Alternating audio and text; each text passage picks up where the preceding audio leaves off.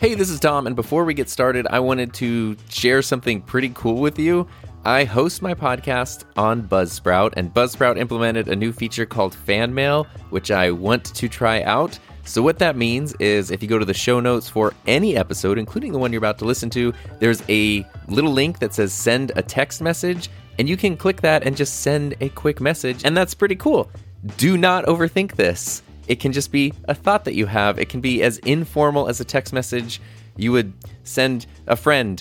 We could be friends, right? I'm super excited about this because it's always sort of tricky to figure out like how to communicate via podcasts that don't have traditional comment sections and things. Of course, there's always the regular email and the SpeakPipe link on himynameistom.com. But if you want to send a quick message, you can just click the send a text link and send me some mail. Now I'm going to send you to the episode.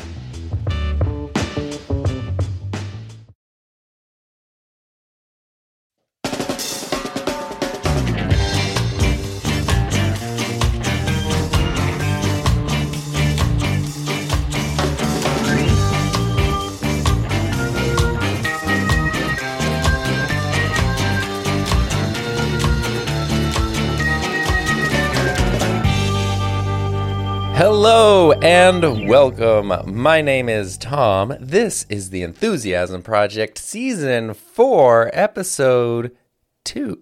And speaking of 2, it's also the 2-year anniversary of this podcast. So today, there are a few things that I want to go over and kind of share.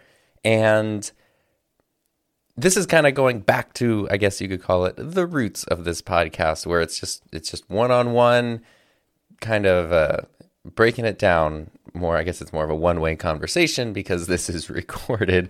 But I feel like over the past month or so, I have learned or relearned a lot about creativity, being creative, directions that I want things to go in. And I don't think that that's just helpful for me. I think that's actually something that would be helpful to share with you as well. So that's kind of what I wanted to do. Today is, it's the second episode of the season. Last week, if you haven't listened, I did an interview with Raphael Ledwig. Go back and listen to that episode if you haven't. He has one of my favorite YouTube channels, and that was a ton of fun. And he has so much experience and so much knowledge. He really delivered a lot of very cool insight and very cool perspective in that one. But today, I wanted to just go back to, it's just me in a room talking by myself for a while. And part of that is because Raphael and I did our episode, I think we recorded it right before Christmas, a couple days before Christmas.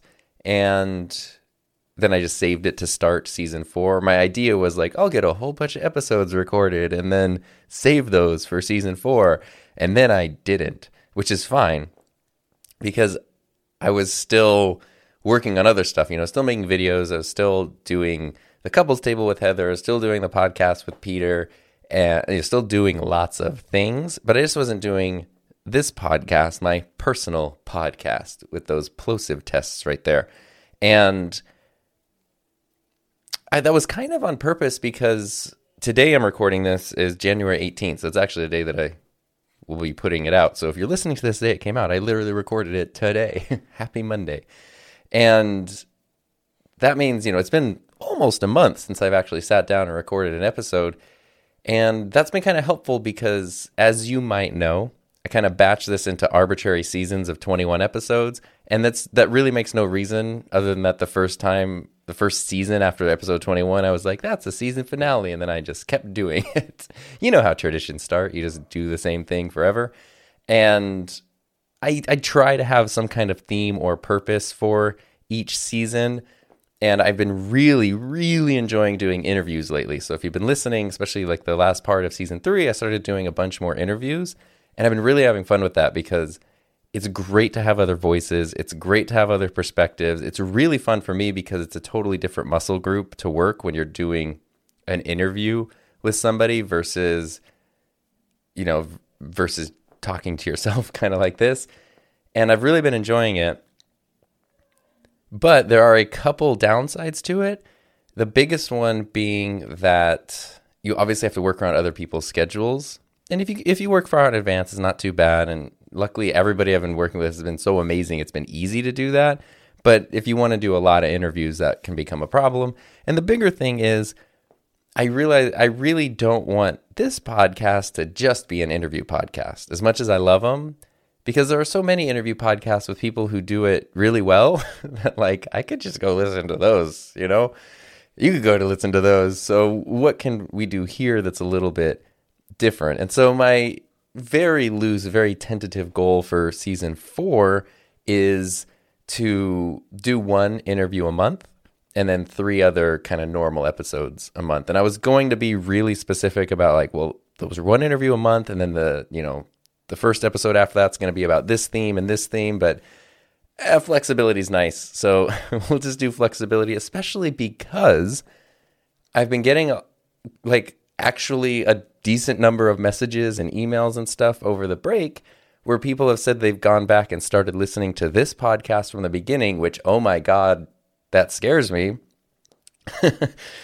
But it's been very positive feedback in that way. And I really remember the first batch of episodes was very much like, that was therapeutic for me in a way of getting stuff out. You know, like I was tired of being interrupted in my classroom mid-thought. I was even getting tired of having to condense everything down and jump cut everything for YouTube in a way where I couldn't really dive deep into a thought or an idea, and it had to stay very on topic. And so a podcast was a great way to jump in and go, okay, I can just talk about a thing for as long as I want. It doesn't even really matter if anybody listens. But then people listen and have been so unbelievably supportive, and it seems like that has been a helpful thing. So I think that, in a way, is kind of a unique thing that this podcast can offer, is maybe that more one-on-one insight and connection, in addition to other stuff. You know, I do love doing interviews. I do love having Heather here, and there's really cool opportunities for stuff like that. I'm not against those, but I think at its core, the thing that differentiates this from not just the other stuff I do, but also from other stuff that's out there, is really that kind of crazy man ranting in room by himself, vibe. And I like it because it's really a chance to sort of share stuff that I might not be able to share otherwise, or have the time to share. And that kind of goes into today. So I'm sorry if that was sort of a long, rambling intro, but today there was a few things that I wanted to cover, like little snippets, little stories, little vignettes that have happened recently, all very positive, that have really helped me remember why I am excited about making stuff, videos, podcasts, the whole thing. There's been like some keystone moments in the past few weeks, or a couple months, actually even just like the past literally like 2 weeks, that have really like reshaped my perspective. And one of them, I'll start with this actually. One of them has to do with Clubhouse. I don't know if you're on Clubhouse. I am. You could follow me at Zodar and Tom. So let me tell you how much I didn't care about Clubhouse. If you don't know what it is, neither did I. It is a new app. It's invite only at the moment, and I think it's only for iPhone.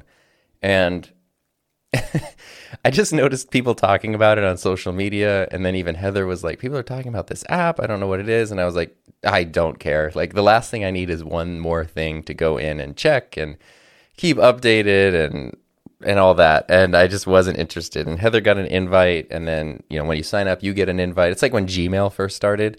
And so she gave me an invite, and I was like, okay. And basically what it is it's like almost like just audio chat rooms in a way. People can set up rooms, and you go in, and each room will typically have like a stage, quote unquote, where the people who started the room can be there, and they can add people to the stage. And then there's like an audience. And so there's a group of people who are talking, and the people in the audience can't talk. So it's not just pure chaos of everybody talking over each other. And the people on the stage, if somebody in the audience like wants to raise their hand, they can then like unmute them, and it's like an audio version of like a Zoom call or a Discord server. And I was like, yeah, I'm on Zoom all day for work. I don't need to be on Zoom in my free time. But anyway, I signed up, kind of went in, like poked around, and once you start following people on there, you'll see when they're hosting rooms and stuff, and you can kind of pop in. And it's almost like listening to podcasts. Like, it's almost like listening to just a live podcast.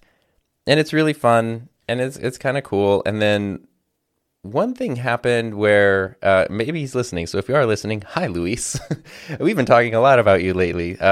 There's a guy named Luis Vega who has a YouTube channel called Mr. Camera Junkie, and he's on Clubhouse like all the time. And honestly, at this point, when it comes to Clubhouse, part of me thinks it's going to be one of those things that's insanely popular, and then suddenly it like never happens again, or it just disappears, and everyone's like, "Remember that thing from early 2021? It was like Clubhouse or something." I kind of almost think that might happen. Like people are going to get real excited about it, and then a fatigue will set in. It'll just disappear. I kind of hope I'm wrong. So I would love to be wrong. If if it's 10 years from now and you're listening to this and Clubhouse is the dominant social media platform, I'm happy to have been wrong. But Luis is like a Clubhouse expert, and he's on there all the time, and he's opening rooms. And so I had kind of poked around a little bit, and I wasn't that interested in it. And then Heather was like, "Well, let's start a room, you and me." And I was like, "I don't want to." She's like, "No, let's just see how it works. Like, it's not even that anyone has to be there." So we started a room just to kind of see like how it worked. And then Luis popped in, and it was just the three of us in a room. It was almost just like being on a three-way call.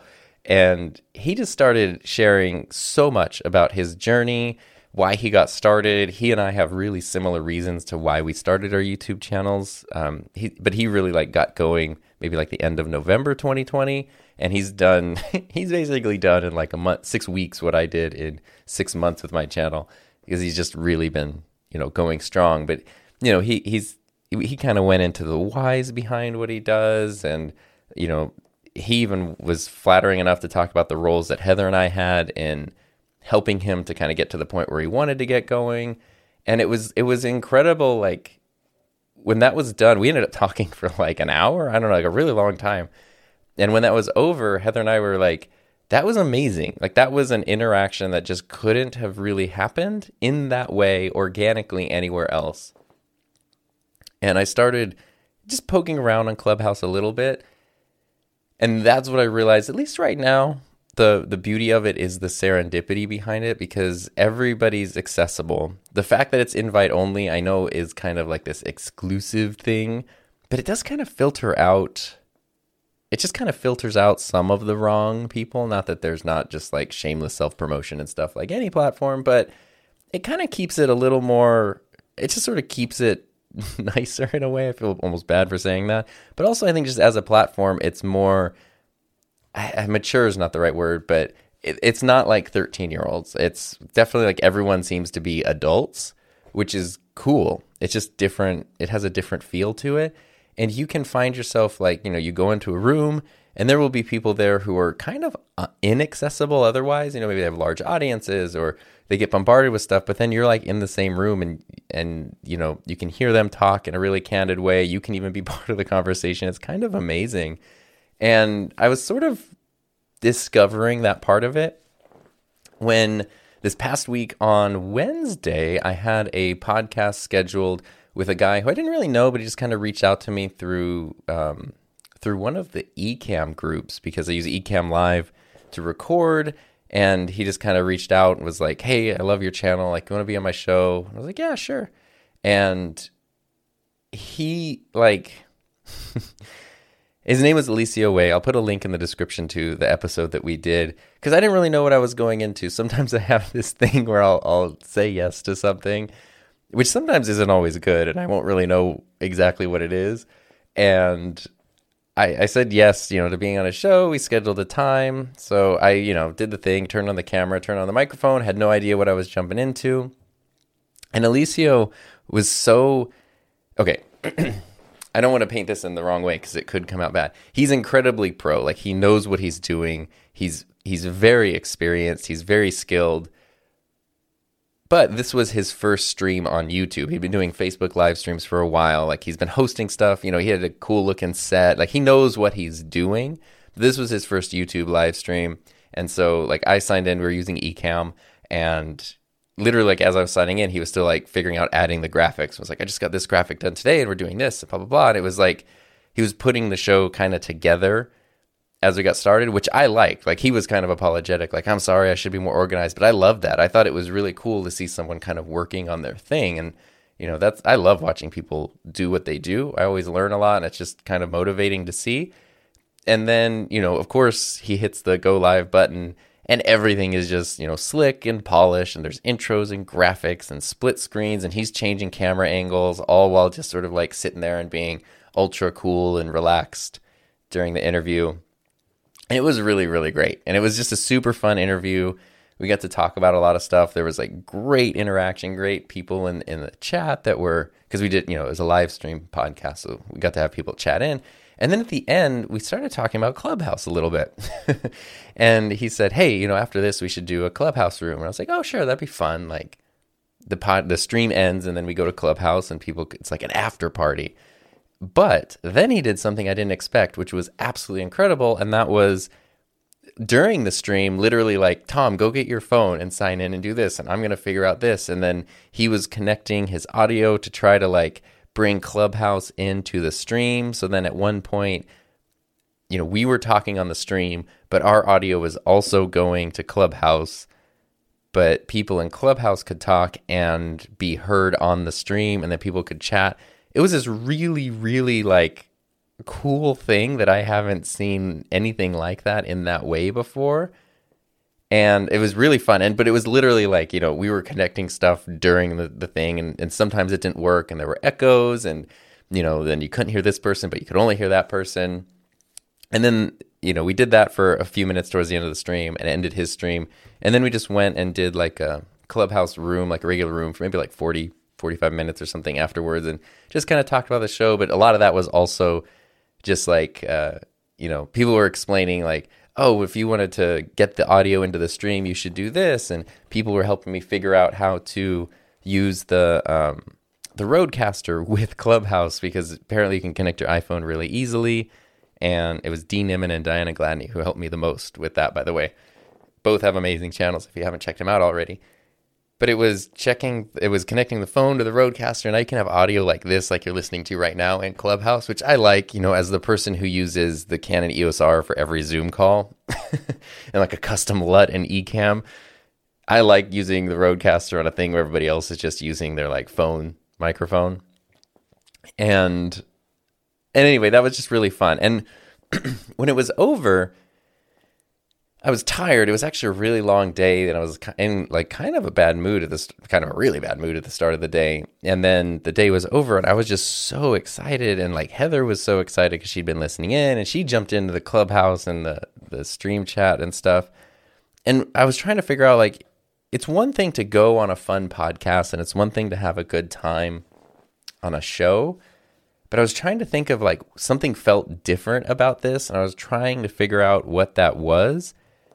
And I think what it really was it was something I hadn't experienced in a really, really long time. Like almost the same kind of feeling I had like in high school when I would try to make a website or try to record a song or try to make a video about something, where it was not strategy. And if you go on Clubhouse, there's tons of like business and marketing and strategy rooms where it's, people's best practices and stuff like that. But this wasn't that. This really felt like the stream itself, and then going into Clubhouse afterwards, it really felt like you were just kind of hanging out with people who were into the things that you're into. And everybody was like, making jokes and talking about stuff that they're interested in and asking questions about this and troubleshooting a thing that someone else was trying to do. But nobody was strategizing. Nobody was self-promoting.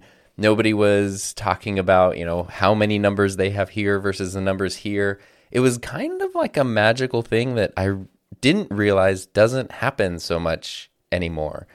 And I loved it. And what I loved was, it's so funny because Alicio, who hosted the show, he kept apologizing, like, I should have had this figured out, blah, blah, blah. But I was like, the fact that we were doing that on the fly, and it was a little rough around the edges, and things didn't work out perfectly, that's what I loved about it. And that's what I thought was amazing about it, and wanted, like, that was motivating in a way that I hadn't felt motivated in a really long time, because it was such a reminder of, like, the core of why this stuff is exciting. And we were excited about it, and we were going, it really hit home, that thing too of like, I'm in California, you're in a different state. I know someone's in Chicago, other people are overseas, and it's like, we're all here like trying to do this thing and geek out about it. And it was just so much fun. And I guess whether or not Clubhouse as an app sticks around, that lesson is huge. And so part of me wanting to share that with you is because I just wanted to point out that maybe that thing that's kind of missing sometimes, like just sort of the excitement of making something, beyond numbers, beyond strategy, beyond all that, just like getting to make a thing and experimenting and trying to do a new thing, I think is really, really fun. And so part of that's also recording this as a nice reminder to myself of that as well, which I think is really good. And it just put me on a different mindset towards how to make stuff. It was just so positive, because prior to that and prior to Heather and I talking to Luis, like my experience with Clubhouse were just sort of like the generic recommended rooms, which were a lot of, strategy, like, I don't know, especially because a lot of people I follow are related to YouTube. Then you go into YouTube strategy, which can be fun, but like how many times do I need to be told, be consistent, find a niche? Like, okay, do we need 18 hours of this? Probably not. and this was just so much more genuine. And going back to what I said about our call with Luis, it's something that just couldn't have happened on another platform in that way, with that vibe, that spontaneously. And I just love that. So that got me thinking about, like, it just got me thinking about the fun of sharing the excitement of these things with people, which then kind of went into, I must have been like the next day, I was trying to think about videos. So my YouTube channel's been doing pretty well lately. I crossed, when did it in early January, it crossed 50,000, which is unreal. And like today it crossed 52,000, which is not that much later. And that's 2,000 more, which is just ridiculous. And I love that. And I'm super excited about that. But the last few videos I've done have not done very well. And when I say not done very well, it's like, I love them. They're great videos. It's not like they're bad videos.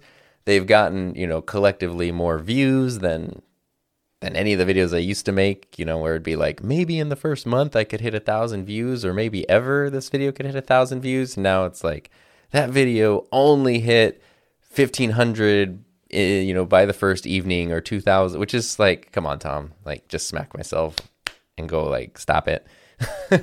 But the reason I say it didn't do well is because when you log into your YouTube dashboard and it tells you, it ranks your previous 10 videos, it's like everything that I upload is just 10 out of 10, 10 out of 10, 10 out of 10. And, I kind of just wish I could turn that off, because especially like the most recent video was about Adobe Audition audio editing. There's a way you can edit music in Adobe Audition where you can make any song any length without just looping the song and without changing the tempo or the speed of the song. It's pretty magical. Any of my Adobe Audition tutorials don't do very well, which is great because I have another one coming out soon.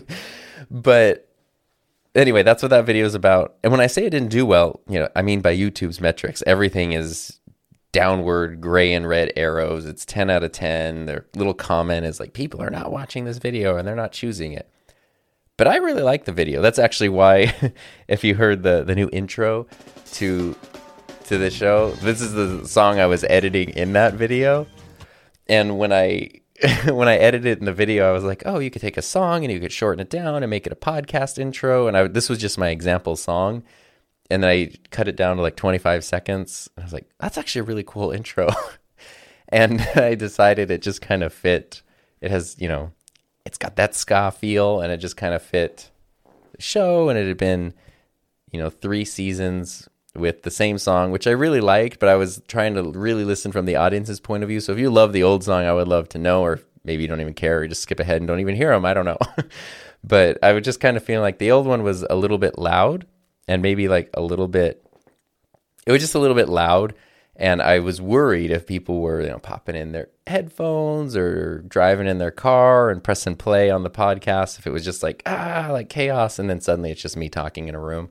So I was like, this one sort of feels smoother in a way, but I don't know. Anyway, that was the video. And the point is, like, I got a new song out of it. I learned a lot about it, even though it's not getting watched very much. The people who do watch that video, like, it's doing really well with the people who are choosing it. Like people are like, oh my gosh, thank you. I had no idea this is going to save me so much time. Like it's doing really well in terms of actually helping people, which is really kind of what matters most, right? But I did want to go, okay, I've released several videos in a row now that YouTube is like, your video sucks. So I was thinking, what is a video that will do well? And if I look at my past 10 videos, okay, my Adobe Audition tutorials do poorly. But anything I do, with a microphone or the Rodecaster, the ATEM or streaming, those tend to do pretty well. Haven't done one in a while. And so I was kind of thinking, okay, what do I know? I like making those videos. So I was being strategic and thinking, okay, what's a video I can make about, maybe about the Rodecaster or something that that hasn't been covered, that I haven't seen covered.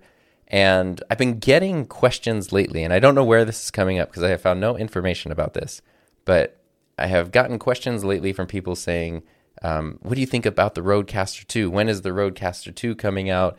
And Rodecaster Pro 2?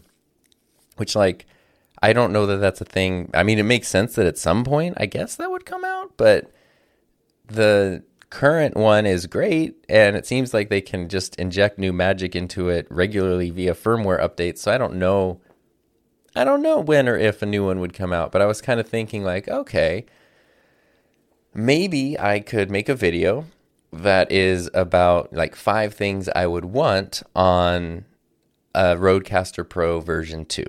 Which in a way is kind of 5 things I don't like about the Rodecaster. So it's I was trying to take a negative thing instead of saying 5 things I don't like about the Rodecaster and turn it into 5 things I would want in a Rodecaster Pro version 2. And I was yeah, that could be interesting. It could be, I was really tired. I had a really long week. So I was that wouldn't be a terribly difficult video to make because it's a mostly talking head video since it's all theoretical. And it could open up a dialogue because people would start talking. And I know Rode is open to, customer feedback and that kind of stuff. And I know, every once in a while people from Rode will see my videos. So I was maybe I could actually make a video, talk about these things. And you never know, a feature could end up in a future thing. You never know. And, but something for some reason with that idea, as simple as it was and as fine as it was, something about it was just slightly not feeling right to me. And normally, unless I'm really excited about an idea, I don't really pitch my ideas to anyone or tell Heather or anything. If I'm super excited about something, I might say oh, I'm going to make a video about this weekend. Or if I say I'm going to go record a video, she'll say hey, what's your video about? And I'll be it's about blah, blah, blah. But this was she was reading or something. It was getting kind of late at night. And I was I think I have an idea for a video. Let me run it by you. And I explained the idea. And she was just kind of yeah. She's that's good. But I could tell she was not sold on the idea. And I was why aren't you sold on it? She went right to the heart of what I said a minute ago, where she was it seems, it's interesting. You can talk about it, but it also seems for people who now have bought this thing and are excited to make stuff with it, now you're making a video about the things that are wrong with it. So kind of like I said, 5 things I wish the next version would have also kind of means 5 things I don't like about the current version. She's so many people say that they invest in this stuff because of you. They get excited to make stuff with it, and now the video they see is kind of things that are wrong with it. It just might put a bad taste in people's mouths. And I was yeah, okay. I think that's what was not sitting well with me when I came up with the idea. But then, this is the reason I'm telling you the story, Heather was the reason that, the strength of your channel is the people who watch it and the people who engage with it are people who are really excited about making stuff. And they want to come for the positivity, the encouragement to make stuff, the new skills to make things with, how to use the stuff that they have to make the best stuff they possibly can. And this is sort of the opposite of that. And that was incredibly helpful because immediately I was yes, you're right. And I just was that idea is dead. I don't need to do it. I'm not super attached to that idea anyway. But that was incredibly helpful because it went back to exactly what had happened on Alicio's podcast earlier in the week, where I was being motivated because even though he felt bad about I'm sorry, Tom, for not having this stuff more organized before the stream, I was so excited to see somebody like actively making their thing better and working on their craft and that kind of stuff. It was unbelievably motivating.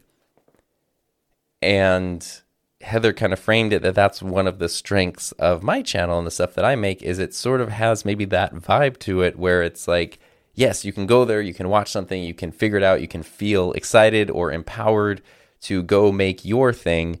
And I have gotten to know over the past, several months and stuff, that so many people who do watch my videos or listen to my podcast make their own thing. It's not necessarily a bunch of people who are just sort of like passive. It's a lot of proactive, engaged. The word sounds wrong, but like people who are just doing their own thing and looking for help along the way.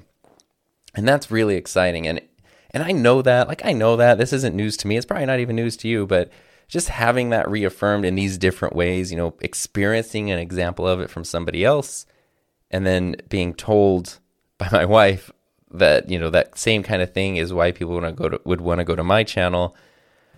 It was really clarifying. And so I was like, okay, I ended up just switching that video idea into, 5 tips and tricks for the Rodecaster. So I was like, oh, there's tons of stuff that I couldn't make a whole video about. Like I can't make a whole video about USB mix minus. So I could, but I don't want to. But I could take, mix minus and how to mix in effects and multi-track and all these little things like that are part of my workflow. And I can turn that into a nice video where I'm sharing knowledge, and somebody who has this tool could watch that video and maybe learn more about how to use it in a way that they didn't know before. That's so much more positive. And so, it's a very simple just reframing, but going forward also that really does help me kind of decide more what I really want people to get out of my videos and the overall, I guess you could call it, vibe of the videos as I make them.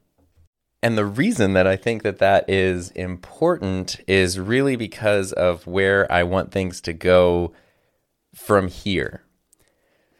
So another part, let's see, what are we, about halfway through our episode here? Another part of season 4 that I want, I guess this is also turning into like an update episode now, but another part of season 4 that I want to cover is in a way a documentation of a journey that I am still scared to speak of out loud, which is, I don't know if I'm going to go back to my job next year. I say that, and a big part of my gut is like, Tom, of course you are. Like, come on. Who are you kidding? But another part of me is like, I might go insane if I do. And it's not like, I'm so grateful in this world, especially. I've got a decent job that allows me to be creative. It pays very well, and it gives me health benefits. I mean, and it has like a decent amount of security. Like I'm part of a union, if I get mistreated or something, like I actually can, like something can happen. The fact that we have been able to, be kept safe during the pandemic, even though a lot of people in the community and even like our school district want everybody to just be back together like normal, which would literally be deadly at this point, is because we have a strong union. Like there's so many benefits in terms of that. So I am grateful and appreciative, and I know that like, oh no, the worst thing you have to do is stay there. But as you may or may not know, my channel and all the different things have become kind of a second full-time job lately. And I don't mean that in a negative way, but it's a lot of friggin' work. One episode that I'm going to do in the coming weeks, I don't know exactly when, but I want to go through and run through everything that Heather and I have done to set up both our channels like as a business. And I counted it up, and there's something like 10 or 11 revenue streams coming from my channel. How do we manage that? How do we do that? How do we pay ourselves? I've learned a lot about that. If you've been listening since like season 2, I was kind of like just figuring that stuff out. And now I feel like we have a pretty good handle on things, and we've got things pretty official. The big test will be coming up into tax season this year and seeing, do we owe $1 bajillion or are we fine? And if we're fine, then that means, hey, we're on the right track. But anyway, legitimately, like, we're running a business now. We can absolutely say that. And beyond, making content, that takes a lot of time. It takes a ton of time. It's very fun. It's very enjoyable, but it is very time consuming. And honestly, to do it well takes about the amount of time of a full-time job. But I already have a full-time job. So now I have 2 full-time jobs.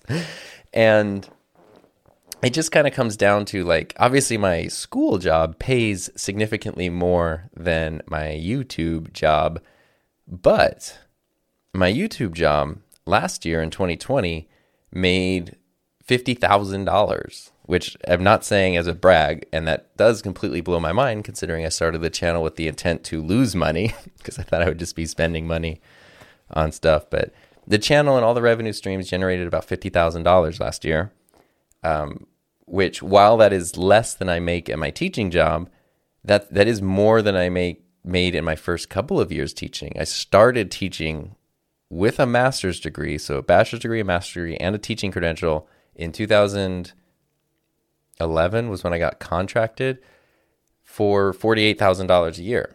And so my YouTube channel, $50,000, which is crazy. But that was 10 years ago. And so, and I've also gotten another teaching credential since then. So my teaching salary has gone up to basically almost double that in the time since. But of course, we've kind of had this conversation before. The teaching job has security with it, because I know, like, if there's a sick day, if there's a holiday, if students do poorly on assignments, if students do well on assignments, my paycheck is going to be like the same down to the penny each month for 10 months out of the year. And that's a really wonderful bit of security. And especially growing up where I didn't feel like I had that kind of security, I value that a lot, and I'm not really in a hurry to throw that away. But at the same time, there's always a but with those sentences. But at the same time, while it will never go below that, while I know this is going to be my monthly income, and, it's not going to go below that, unless I guess I just don't show up to work and, like, don't get I don't know. Yeah, it won't go below that. It also won't go above it. The way school district pay scales work is you get, or at least ours do, and I do work in Southern California, which is one of the higher paying areas in the country. But of course, the cost of living in Southern California is also one of the highest in the country. But fortunately, we live in one of the lower cost of living areas of the highest cost, because we don't live in LA or San Diego. So, cost of living is a little more reasonable where we're at. So that's great, right? That's a win-win. But anyway, the way that it works is every year you kind of go up on the pay scale, and the more education you have, you go over. So it's like a grid, and the top left is the least amount of education and the least amount of pay, and the bottom right is the most education with the most amount of pay. And that's like, you've been there for years and years, maybe got like a PhD or something. But anyway, I have a few more, maybe like 3 or 4 more steps to go down in terms of seniority, and that raise is something like $2,000 to $3,000 a year, every year. So that could be, I guess over maybe 4 more years, 3 times 4, $12,000. So potentially I could be making, just if I stay where I'm at and just keep doing what I'm doing, I can make $12,000 more a year in about 4 years. And then I have enough units to be all the way over in the highest education category. But since I switched districts 5 years ago, my district has a rule that you can't be in the furthest category unless at least 15 of your units were earned while you're an employee of the district, which would mean that basically I got to sign up for like a few classes or a whole bunch of professional development training, which ends up costing time and money. And then the pay increase is something like, it would be another, I don't know, 2,000 to 3,000 a year, I guess. To jump over there would be 2,000 to 3,000 more than I'm making, and then up 2,000 to 3,000. So it's more, but honestly, with the amount of time I would have to spend to do it on top of everything else I'm doing, the amount of money it would cost to do it, and the amount of time it would take to recoup that money, plus like those classes and trainings suck. There's no other way to put it. They are super boring and always useless. And I know that's really harsh, but like, come on, I've been doing this for a long time now. It is what it is. Like, do I really need to know that building relationships with students is important? Wow, I really earned my units now. Good thing I spent 18 Saturdays figuring this out. Sorry. You can see where the frustration's coming in. So I have no interest really in doing that. Which means that I'm not going to bump over. So it can get raises at my current job for the next 3 or 4 years, and that's kind of it. And then it doesn't really matter how much longer I stay here. My pay will never increase. You can always get little bonuses, not bonuses, but stipends maybe if you put in a bunch of extra time or you work extra events or something, or if the teachers union negotiates a pay increase, then even though I don't move on the pay scale, my little cell that I'm in, it increases a little bit. So that's really about the only way I would get a raise, is every time the union renegotiates every 2 to 3 years. And you get like, it's so sad because like literally our district administration will sometimes give themselves raises of 13%, and teachers every 2 or 3 years have to fight to get 1%. So it's not like it's going to be a huge thing. I say this jokingly because I'm happy with my pay. Like I don't, of course I would love more money. Give me more money. But I'm happy with my pay, so I don't have that. I've seen other people where they're like, I have a master's degree and I've been teaching for 10 years and I make $29,000. And it's like, Jesus, get a different job. Because I can't imagine doing that. So I'm happy and fortunate. But long story, super long, it will never go above that. Like that is it. And obviously money's not the only reason to do things, but that's it. Whereas something like, when I say YouTube, I kind of mean everything that goes, all those different revenue streams, which also includes like consulting now. We've talked about that in the past. I am working to put together courses finally because that's something I want to do. And there's also been a lot of like literally people asking, hey, can I like sign up for this? Do you have a course? So if there's people asking for it and I'm literally a teacher, maybe I should make the thing.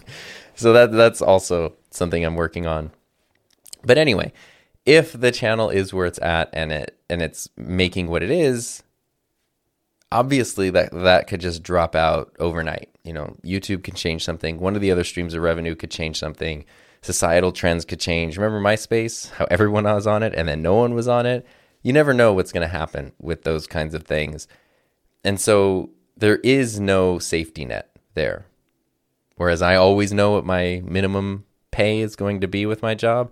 That doesn't happen, on the other side of things in the YouTube world. It could go down to zero. It could go into the negative because you could literally be losing money. But at the same time, there is also no top end, which doesn't mean like I'm going to make $50 million or some absurd amount.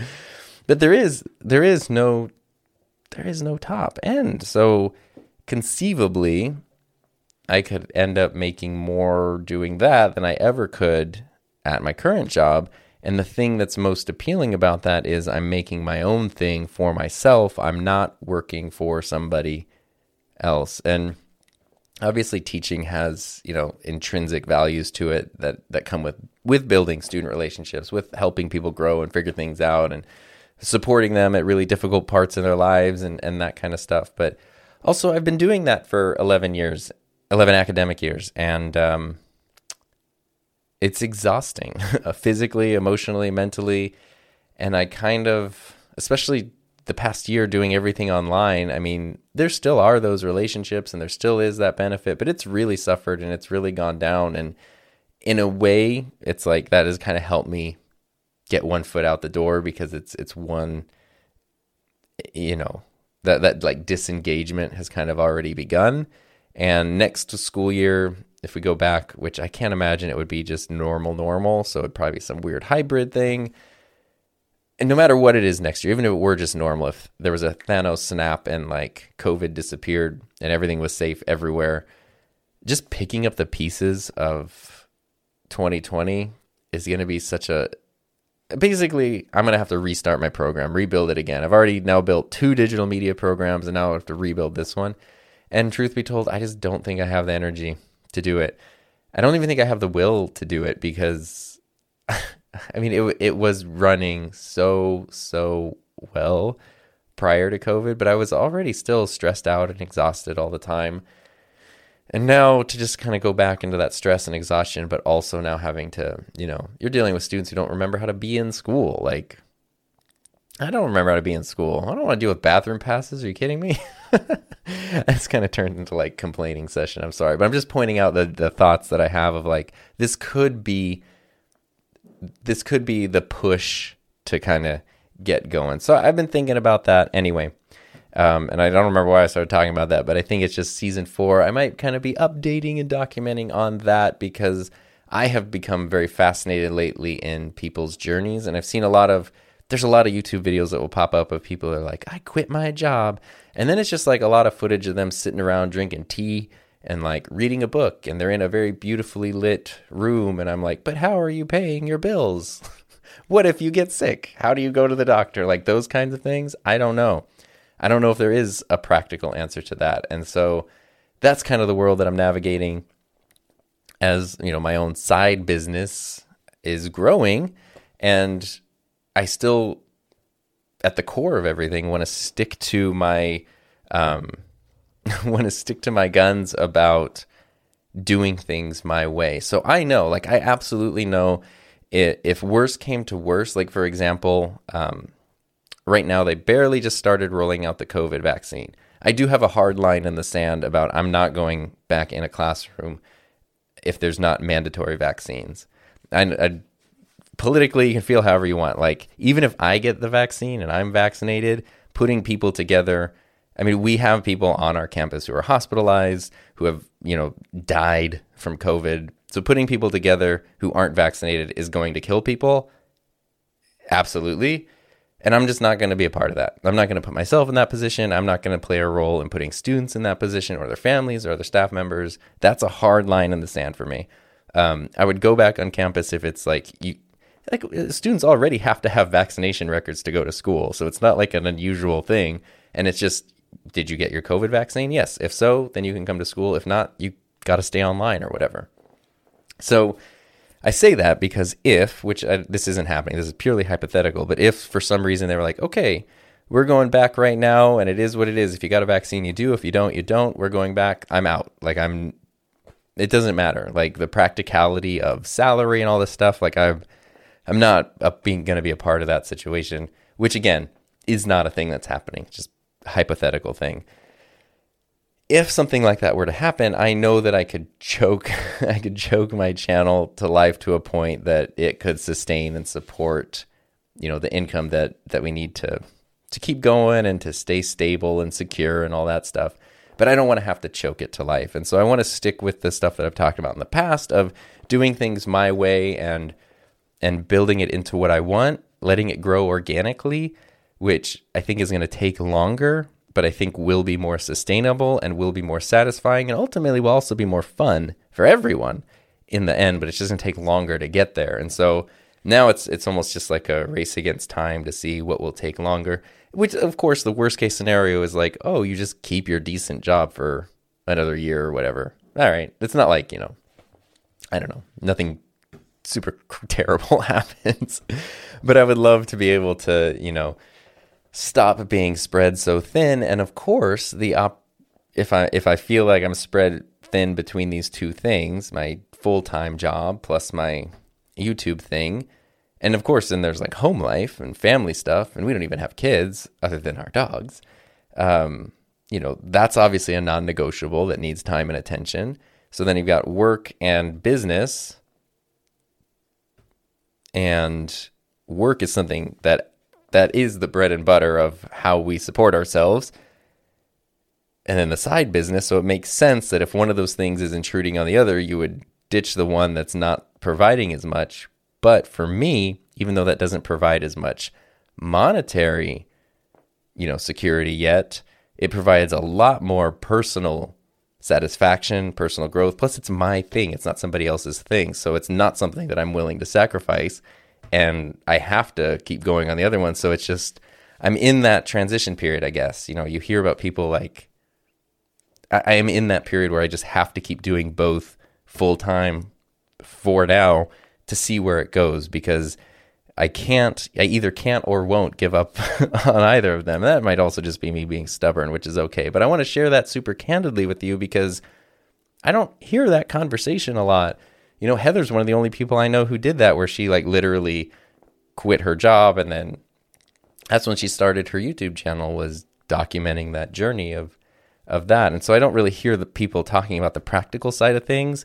It's either the, you know, the dangers of don't do it, or look, I quit and now I'm hiking the Grand Canyon. It's like, well, what's the like actual thing? Like, what's the day-to-day thing for real? So as I'm navigating this, regardless of where it ends up down the line, I would like to, as transparently and openly, you know, update and document it and explain it, because it could be helpful to somebody else who's maybe thinking about different things. And it's not anything I ever thought I would think about. Like, that's not why I started my YouTube channel. It's not why I got into this at all. But then it just sort of popped up as an option. And now I'm thinking about it. It's very much like, you know, my parents did this thing where neither of them went to college, but I grew up I literally didn't know college was optional until like I was in college, which sounds so silly, but like it was just, that's what you do. You go to elementary school, middle school, high school, college.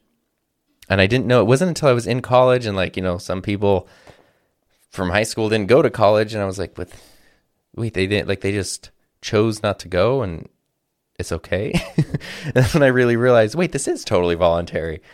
And I didn't know. And I thought that was amazing, because my mom eventually went back to college as an adult and got a degree and stuff. But, you know, when I was a kid and going through all this stuff, my parents hadn't gone through college, but it was so interesting that they just made it such a non-negotiable part of my life, which is good. I'm glad that they did. But that was all I thought was, okay, you go to college. So I'm going to college. And it wasn't until like my junior year of college that one of my English professors, who I really love and respected a lot, he was talking to me during class. I think it was actually we were looking towards like the senior year of college, and he was like, are you going to go into a master's program or anything like that? And immediately I was like, no, are you kidding? I don't do that. That is definitely for other people. That is not for me. And he was like, well, you should really think about it. Like, you know, this school's got a great program. You know, you take these different tracks. He said, I think you'd really benefit from the program, and I think the program would really benefit from having you. And I remember I was just kind of shocked, because my thought was immediately like, no, other people do that. I don't do that. And then it was, you know, he just walked away and didn't think twice about it. But I was just like, wait, there is no reason that I couldn't be one of those other people. Huh. And it just kind of shifted everything. And then, of course, you know, you learn about like, well, you actually, especially for teaching, you concretely get more money and more salary for having more education. And it was just like, oh, I will go into a master's program. And then I did, but it's not something like starting college that was not ever part of the plan. And I think this is kind of the same thing. I started it because I wanted to start a channel, wanted to start making stuff, wanted to start sharing stuff. And then as time went on and it started organically generating revenue, and then time continued to go on, and that revenue became less of like, hey, isn't this cool to make an extra $300 a month, to like, oh, I'm making more than I made when I started my career. Where is that going to go? It's not an idea I would have had before, but now it's like way off on the horizon. It's becoming more of what seems to be a possibility. And so I just want to share that journey, wherever it ends up, with you. So if the end of this year is me podcasting out of a cardboard box in an alley, you'll be there for it. So anyway, that's a great place to kind of, I guess, pause for this week and wrap things up. So thank you so much for listening. Thanks for joining me for the 4th season. As I hope you can tell from the stories I shared today, I do really appreciate the messages and the comments. I know sometimes it takes me a couple days to get back to them, but I really do appreciate it. And especially something like this, because this podcast is probably like the least promoted thing that I do. It really means a lot when I get feedback from it, because it really means people went out of their way not to just to listen to it, to spend their time with it, but then to provide feedback on it. It just feels so authentic and so genuine, because I really know you have to go the extra mile to do that, and I really do appreciate that and take it to heart. So if you have anything you want to share, or any thoughts or anything, I'd love to hear them. You can always reach out to me at Sodar and Tom as usual, and or you can send me an email, tom@hi-my-name-is-tom.com. which is a ridiculous URL. So thank you so much for listening. I had a great time. I look forward to continuing next week. And now, here's that sweet ska jam as we wrap up. Please stay safe, have fun, and I will see you next time.